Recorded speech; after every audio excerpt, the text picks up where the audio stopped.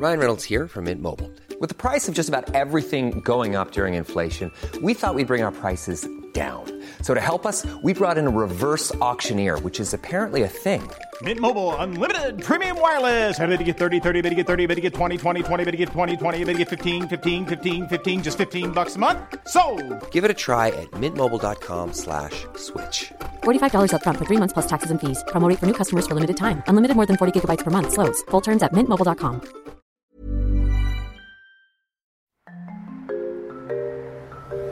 By now, you must have heard about the proposal for Parex. Almost 20 kilometers long, the elevated expressway to be built by San Miguel Corporation will have 6 lanes traversing the Pasig River. But experts in transportation, heritage, and the environment, among others, are sounding the alarm. I'm Trisha Aquino, Puma Podcast. You're listening to Teka Teka. In this episode, let's discuss Parex. Sounds good in theory, diba? But what can we learn from urban planners and mobility experts before we embrace the new project? Today, Metro Manila traffic is one of the worst in the world. And because of this, we are losing billions of pesos of business opportunity every year. We believe this Pasig River East-West alignment will bring the commuter from Rizal to Makati in about 10 minutes from now almost 2 hours. And it will decongest Metro Manila traffic.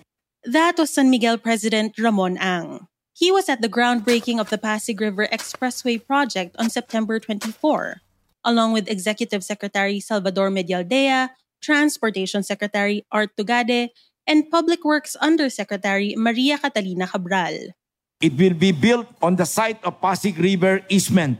Our vision is for Parex to have multiple use. It will be adaptive to allow us to respond to current and future challenges. We will integrate into the design of bus rapid transit systems to further decongest our cities and provide commuter a faster, more efficient, and affordable systems of transport. It will have bike lane, water ferries, pedestrian walkway, jogging paths, and facilities to carry fiber optics cable. The cleanup of Pasig River will also be a huge part of the project, says Ang, and they want to remove 3 million tons of silt and waste in the next 5 years. He adds this will solve Metro Manila flooding. But there are those who beg to differ. More than 5,000 people and over 70 organizations signed a No to Parex petition less than a week after it was created. They say the project is a death sentence on the Pasig River, and they demand that the Office of the President stop Parex.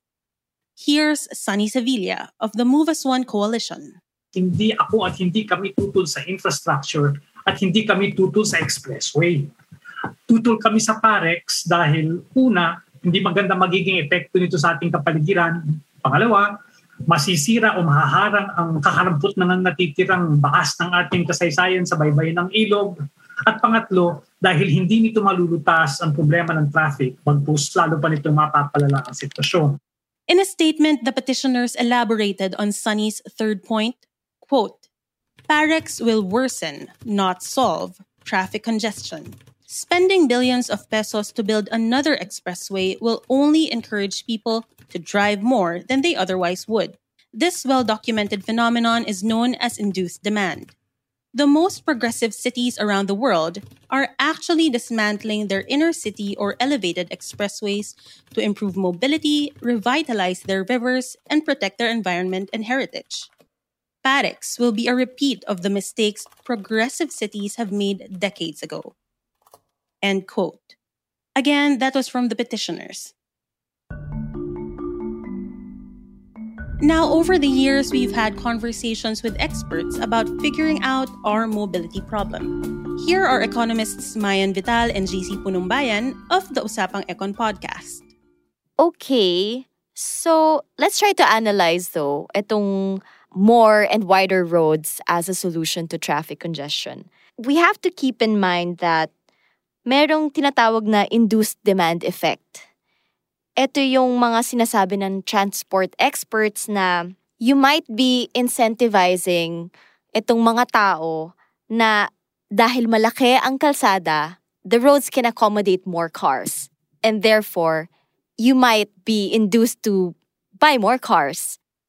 Yung induced demand effect ay pwede nating maintindihan gamit ang supply at demand. Kung saan kapag gumawa tayo ng mas maraming kalsada, pinapababa nito yung cost of driving. At habang bumababa ang cost of driving, ay mas gaganahan ka na mag-drive. Yan ang example ng Baguio City, kung saan pag pumunta ka doon during weekdays or holidays, di ba sobrang traffic? Ano kaya yung sanhi ng traffic na yun?